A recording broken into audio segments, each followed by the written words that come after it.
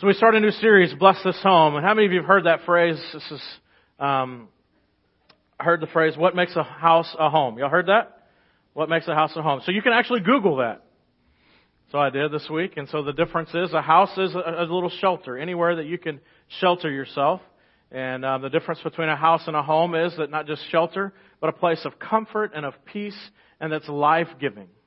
And so which perfectly describes what we're going to be talking about over the next few weeks, is that we want to just move from having a house to a home, that we want to just not have a place that's just a shelter for a group of people to gather together, but we want to see God create in our community, in our own lives, a home. And the central thing of what makes it a home is that it's a home is Christ-centered, and it's built upon the foundation of Jesus, like I said just a little bit ago. And so what does that look like? And so over the next few weeks, we're going to be looking at Matthew chapter 5, verses 1 and following. And those are the scriptures that are called the Beatitudes. And so Jesus began His ministry right before this. And so this is a teaching that He taught, and He taught not just this one time, but He taught continually over and over to His disciples. And so this was an opportunity at the beginning of Jesus' ministry for His disciples to gather around and for Him to teach. And so for a home to be a Christ-centered home means that it's a home where people are followers of Jesus, followers of the way, and disciples of Jesus that are being taught by Him and growing in that relationship with Him. And so that's the general idea over the next few weeks of looking at these Beatitudes, looking upon these commandments, actually, that Jesus has given us. So whenever you see this and it says, bless the such and such and such and such and such, and then it kind of gives you the reward of what the blessing is over the next few weeks. Those are not just statements of hope. Those are not just statements of, man, I wish. But these are actually exclamations, actually congratulations to you. So the very first one that we're going to be talking about today is bless those who are poor in spirit. So you're thinking, wow, how congratulations. I've been to the store and I've reached in my wallet and thought I had money and didn't, and I couldn't pay. And in that moment I recognized I was poor. No one was like, congratulations on being poor. All right? And so this is this upside down thinking that God gives us, that Jesus gives us in this teaching for what does it mean for us to have a home that's blessed by Him. What does it look like to have a home that is Christ-centered? In so many ways, it's living life upside down from what the world teaches. So if you have your Bibles, turn with me to Matthew chapter 5. If you don't, it'll be up on the screen. If you don't want to look at the screen, there's a Bible there in front of you. So this is the first of the Gospels. So Matthew, Mark, Luke, and John. It's the first one there. It's the first book of the New Testament. So here Jesus is beginning His teaching ministry. And this is entitled the Sermon on the Mount is the longer passage. It's the longest teachings of Jesus altogether. But here in this specific little section in Matthew chapter 5 through about 11 or 12 is considered the Beatitudes. And so in Matthew chapter 5, starting in verse 1, it says this. Now when Jesus saw the crowds growing, now you imagine this is the very first thing. Matthew chapter 4, He was baptized, and He was right before that, and He was sent out, and He was tempted, and so this whole thing. And so now He's the beginning of His ministry, and so now wherever Rabbi Jesus goes, the crowds are already growing, so that whenever they hear the little church bell ringing, and they know that Jesus is going to be preaching, the crowds follow, and they want to go be there, and they want to be a part of this. And so here's the beginning of His ministry, and the crowds are already gathering, and so this is the authority with which He teaches. And so He sees the crowds gathering, and so then He goes up on a mountaintop. Well, that would probably kick out half of us in this crowd, because we're like, that means we got to go up a mountain. That looks like exercise and hiking. I'm out. I'll wait till He comes down from the mountainside and meet Him at DQ or Las Fuentes or wherever He's going to be next. So here Jesus is moving. He goes up on top of the mountainside, and then He sat down, which this is an interesting thing that most of the time we would just pass over this. Now see, this book is the book of Matthew, which means it's written by the disciple Matthew. And Matthew wrote this book specifically to his Jewish audience. And so in writing to his Jewish audience, the key things that he was wanting to get across to his audience was, one, is that Jesus was the Messiah that we've been looking for. The long-awaited Messiah, we have found Him, and He is in the person of Jesus Christ. And then the second thing is that we've also been waiting for a king. We've been waiting for a physical king to be king over Israel. So not only have we found the Messiah in the person of Jesus, but we've also found the King of Kings in the person of Jesus. And so as He's talking to His Jewish audience, He's using verbiage, He's using words that they would understand and take in and go, you're giving fuller meaning to these things that I've been waiting for. And so here's Jesus the Messiah. Here's Jesus the King of Kings. Crowds are growing because they're anticipating that He might be the Messiah. They're anticipating He might be the one that they can anoint king. And so people are gathering around. He begins to teach, and He sat down. Now, in their world, to sit down and to teach, one meant that He was a rabbi of great authority, that He was a teacher of great authority, and it also, for them, that also meant that He was the chair of the department. Universities and colleges still have this idea and concept that the history department has a chair, a lead person, that they have reached a place of teaching, they've reached a place of credentials that they are the chair of that department. And so this is that idea, is that Jesus as the King of Kings, that Jesus as the Messiah, that Jesus as the chief rabbi now goes up to a place to teach, and He sits down out of a place of authority, out of a place of wisdom to be able to teach. And so whenever He sits down, the disciples, the first 12 that He's called out by name, sit down with them. Now, interestingly enough, there's crowds. That would mean that there's more than just 12. And so that as Jesus goes from town to town and teaches, His disciples are with Him.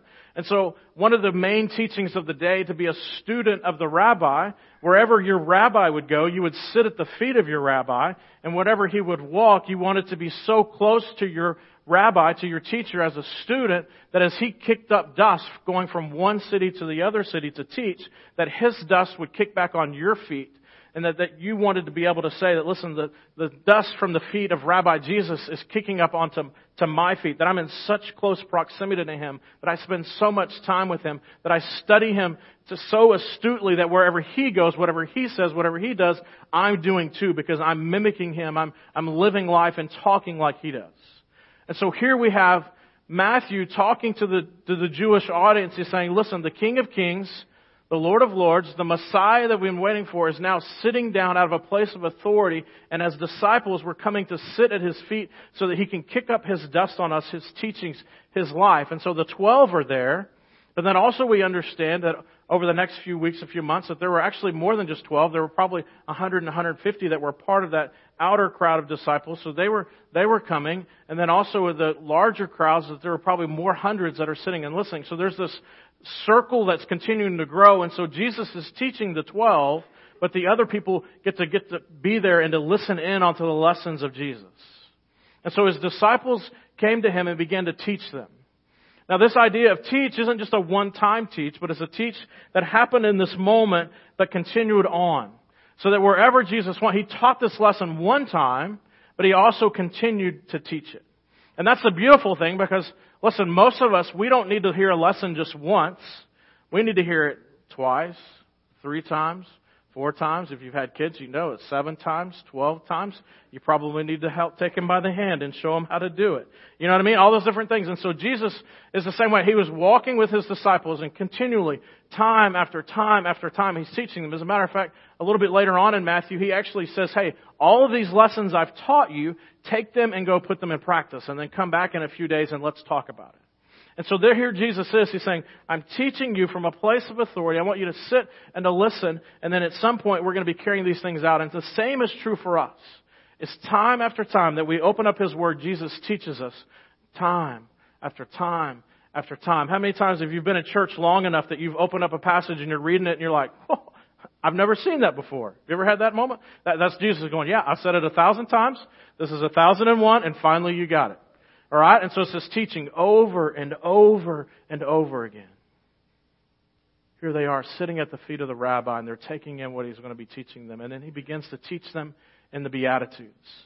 These Beatitudes are exclamations of congratulations, because you've said yes to Jesus, because you've entered into a relationship. These are characteristics of who you are.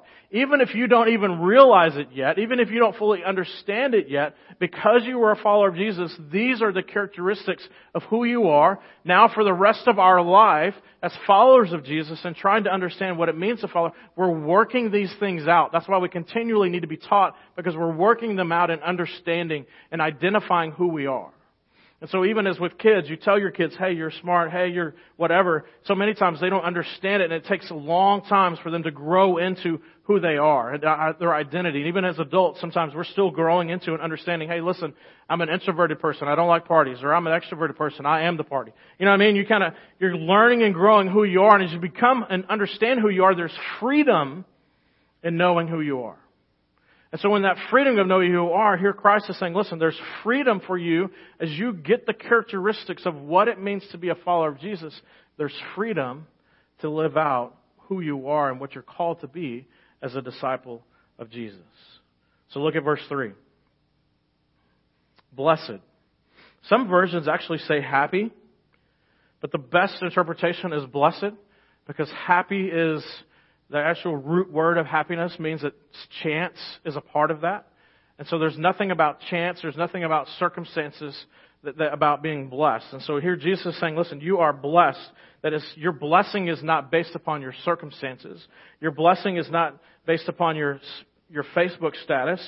Your blessing is not based upon whatever. Your blessing is based upon the fact that you have a relationship with Him.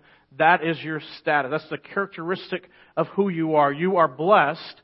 And what that means is life situations can't tear you down, can't stop you from being who you are in Christ. Blessed are. As a matter of fact, there was the island of Cyprus, and it was called the Blessed Island. The reason that the island of Cyprus was called the Blessed Island, because when you got on the Blessed Island, you didn't want to come off. Any of y'all ever been on vacation to an island, and you've been there, and you're like, man, Grange sounds so much better. Right? No, you're like, man, this is awesome. They got coconuts, they got pineapples, they got hula skirts, they got whatever. They got all I need right here. I do not need to go anywhere else. And so that's exactly what Jesus is saying in this moment. Listen, you are blessed. You have everything you need. You are an island unto me. I have provided everything you need. Your circumstances aren't going to change the fact that you are blessed. This is it. You need nothing else in life if you have Christ. Which is an interesting concept for us. Blessed are the poor in spirit. Now, all of us are excited about being poor, right? How many of y'all want to be poor? One guy. All right? And he doesn't even have a job yet, so he is poor. Okay? Poor. You can't afford nothing. You don't have anything to your name. You don't have an abundance enough to have influence. You can't buy anything. You can't persuade someone. You can't influence to do something. You are that poor. Listen, as I was thinking about this, what does it mean to be poor? Most of us don't understand that concept. And so I was trying to God, help me understand, what does it mean to be poor? And I was taken back to a moment when I was about 16 years old. It was a moment when I understood at my home in that short season that we were poor. I have a little brother who's a lot younger than myself, and so I'm 16. He was going into kindergarten, and so there's quite a bit of age difference and age gap. And due to family situation and family life, we were struggling in this moment to make things meet. And so I remember the moment that my brother, who was in kindergarten at the time, he'd gotten his new shoes. You know that thing whenever life happens and you get new shoes when you go into school. And so he'd gotten those new shoes, and we were dressed, and he was getting dressed, and he'd gone out. It was a Sunday night. It was after church or something. He'd gone out and he'd played. And as a good kid, you're taught, hey, if your shoes are dirty, you bring them in, and you don't bring them into the house. You leave them on the back porch, right? You know that. And so this might have been the one time that he actually obeyed and did that. And so he did it. He put it on the back porch. And so the very next morning, we get up and we're going to school. We're trying to get everything together. And I remember the moment as vivid today as it was however many years ago. And I can hear the glass door opening, and then of the other door. Y'all heard that that noise? And I can hear it, and I can hear my brother just going, oh no, where's my shoes? And so my mom, in that moment, it's like, what do you mean, where's your shoes? We've got to go to school. And that whole thing. And so being the big brother I was like, hey, let's go find them. We look and we walk around and we're looking. And there was one shoe. We found one shoe that had gone, and we lived out in the country. And so after a few minutes, I'm like, dude, they're gone. We found one shoe, but one shoe is gone. And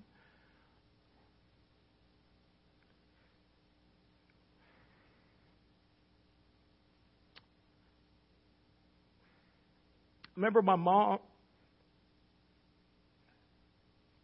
going to finish to get ready and closing the doors and hearing the tears and literally the wailing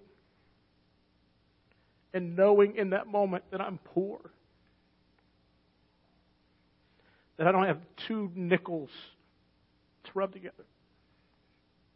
And that literally, that like my parents are like, man, how are we going to do this?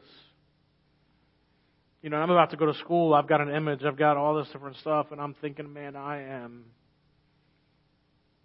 whatever. And in that moment, realizing that this is the good news of Jesus Christ, is that there was no way that anyone that is truly poor and broke can influence the King of Kings to earn their way into heaven. That what God is saying in this moment is, blessed are the broke, the people that actually realize that you have nothing, that you can afford nothing, that you can influence nothing, you can persuade. There's no way that you can bring anything of worth and value to put before the King of Kings that would allow you to enter into the kingdom of heaven. And so that for us that have said yes to Jesus, there has been a moment where we realize that there is nothing in us, nothing that we have, nothing that we can bring that can bring us to the place of like, listen, God, this is what I've got for you to enhance my opportunities to have an eternity with you. And He's saying, it's rubbish. You've only got 1 shoe, you need 2. And how many of us walk around with 1 shoe trying to convince ourselves that we've got 2, and we think that we're followers of Jesus, and Jesus is saying, you have not been broke enough. And that our neighbors and our friends and our classmates are walking with a limp because they've got 1 shoe on and 1 shoe off, and we pretend with them that they know Jesus and they don't. And we're too afraid. The people that we should be sharing our faith with are the ones that we're too afraid to share it. Blessed are the poor in spirit. We are broke people. And that's why Jesus says, listen, it's harder for the camel to get to the eye of the needle than for a rich person to get into the kingdom of heaven, because when in our wealth we are comfortable and we think it's convenient, and somewhere we've bought into the lie that we can earn our way, we can pay our way, we can do something to influence God to be on His team. That if we do something to earn the sponsorship in heaven, that we can have our own little seats. And He's like, listen, that is not enough. You have to be broke beyond broke to recognize that you can bring nothing to this. Blessed are happy, beyond happy are those that are the poor in spirit, for theirs is the kingdom of God. That's the good news, is nobody can reach a social status. Nobody can reach wealth. Nobody can do anything. It's totally on us saying, God, what you did through the cross covers me. In my brokenness, I accept this gift. A gift, obviously, that we cannot repay. So how is a home blessed? What does it mean for these homes to be blessed? The first thing I want you to get is this. A blessed home requires Jesus as its foundation. I've said it several times. As Jesus finished up this teaching in Matthew chapter 7, He said this, therefore, anyone who hears these words of mine and puts them into practice is like a wise man who's built his house on the rock. The rain came down and the streams rose and the winds blew and beat against the house, yet it did not fall because it had its foundation on rock. Listen, life is going to happen. Just because you say yes to Jesus doesn't mean everything's going to be clean and nice and neat. But the difference is that a house that is built upon the foundation of Jesus can not only survive when life happens, but it can thrive. Now, there may be times where you need to do some updates, and the house has obviously been weather beating and changed, and you need to do some things. But a house that's built upon the foundation of Christ can get through those things of life because we have a hope there's something more. We can walk through some of these things. And so the different things in life that you're going through, that you're struggling with, if your life is built upon the foundation of Christ, you can not only survive it, but you can thrive through it and move through it because your foundation is built on Christ. But everyone who hears these words of mine and does not put them into practice is like a foolish man who's built his house on sand. The rain came down and the streams rose and the winds blew and beat against that house and it fell with a great crash. Not just a Christian home, but a Christ-centered home that's pursuing Jesus. The second thing is that a blessed home requires transformable hearts. Requires a heart that's transformable. That there's going to come times as a husband that I have to say sorry to my wife and explain why I'm sorry. There's going to be moments where I have to go to my kids and say, hey, listen, I'm sorry what I said, or sorry what I did, or the things that, and so that requires a transformable heart to realize that I'm human, that I'm not perfect, and I'm in transition, that Jesus is teaching me today. He's going to teach me tomorrow, and we're constantly moving in this deal. And so in Romans chapter 12, verse 2, Paul says it like this: do not conform to the pattern of this world. That literally like Play-Doh, that our hearts are conformed to the image of the world. And so that sometimes that our hearts are so conformed by the image of the world that we look and act and think and talk and are more like the world. And what it says on the other end of that, do not conform any longer to the world, but be transformed from the inside out, from the teaching, from the truth applied, that you may be transformed like a butterfly, that you may, something ugly may something beautiful come from something ugly. Be transformed by the renewing of your mind. God transforms and molds and shapes our hearts. And we're constantly growing and moving and changing as followers of Jesus, that we've never arrived. We're constantly moving, but because we have a solid foundation that doesn't shake, we have confidence that we can take steps forward. Finally, a blessed home requires a joyful attitude. In 1 Thessalonians chapter 5, it says, rejoice always, pray continually, give thanks in all circumstances, for this is God's will for you in Christ Jesus. The foundation of life in Christ Jesus allows us to rejoice always. It allows us to pray and to seek. It allows us to give thanks. Even though we're in the midst of a storm, we can give thanks because our house is built on nothing less than Jesus Christ.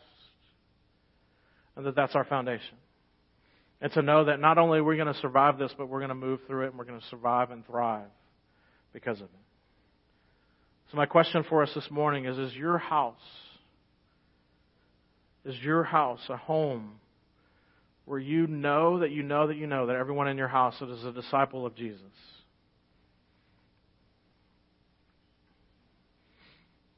Is your heart transformable? Is your heart still transformable? Are you allowing God to continue to speak? Do you understand that God's continuing to work on you and transform you in those things that you're seeing that you need to change? That's the Spirit of God speaking to you. And then what circumstances and issues in your life are you allowing to steal joy from you? What issues and circumstances in life are you allowing to steal joy from you? Because if your life is built on the foundation of Christ, those things that are coming, they're going to come. They're going to happen. But to realize that if you build your house on that foundation, that there's protection, there's shelter, and that even those things come, you can not only survive but thrive. And so many times, whatever the storms come, even though our house is built on that foundation, we go into to defense mode, and we begin to deny that there's a storm happening. We begin to minimize the storm. It may be a Category 5 hurricane, and everybody asks how we're doing, and we minimize it and say, oh, it's just a little storm, or begin to blame other people or rationalize or whatever, or we don't even go to defense, we go to medication. And so instead of defensive mode, we begin to medicate, and so we get involved in alcohol, we get involved in drugs, we get involved in TV, we get involved in porn, we get involved in all these different things to medicate ourselves, that even though we have this here, we don't want to really deal with it. And so we don't want to deal with it, so we medicate and we try to push off instead of really dealing with the fact, listen, I'm in a storm. Life happens. I'm tired. I don't have enough money. I don't have whatever it is, and say, listen, but because my foundation is in Christ, because this house is built for this, I can survive this and move forward through it. Be authentic. Quit pretending that you don't have life happening. Instead of asking why, God, say, what, God, what are you going to do through this? How can we get stronger through this? Does everyone know Jesus? Is everyone's hearts being transformed by Jesus? And what am I allowing to steal my joy? Because I want to live in a house that is blessed. that understands and knows that there's nothing less, there's nothing better than a home where people can gather and they know that they're loved because of who we are in Christ. Let's pray together.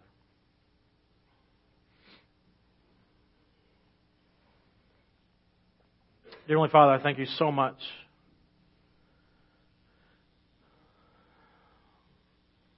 for the good news of Jesus Christ. So, Father, I pray if there's anyone in this room this morning that does not know you, that they would say yes to you. This morning, if there's anyone in this room that needs to know Jesus, would you just, for a moment, just put that on your connection card at some point, the card that came in, and just let us know. I want to meet with you and talk with you. What does that mean? What does that look like?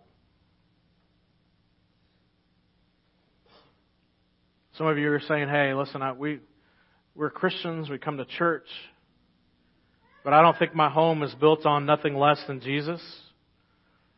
Put that on your connection card. We want to meet with you the next coming week or two and just talk about how can we help you. That's our goal here. Father, I just pray for every person, every home in this place. Father, no matter where they're at right now, that they would say, today is the day that my house, this house, as for me and my house, we will serve the Lord. Because it is a house that's built upon the foundation of Jesus Christ. And that, Father, that the storms of life will come, but we will not only survive them, but we will thrive through them because of you. And that, Father, I will not allow my joy to be stolen because of the storms, but I will look them stand in the face of those storms and say, thank you that they're coming, and thank you that this foundation will not move. And that my security in you is firm. It will not waver, it will not shake, but not because of me, but because of the one I worship. He will not move. He's the same yesterday, today, and forever. And in this storm today, He is here with me in it.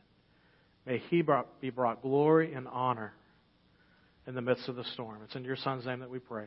Amen.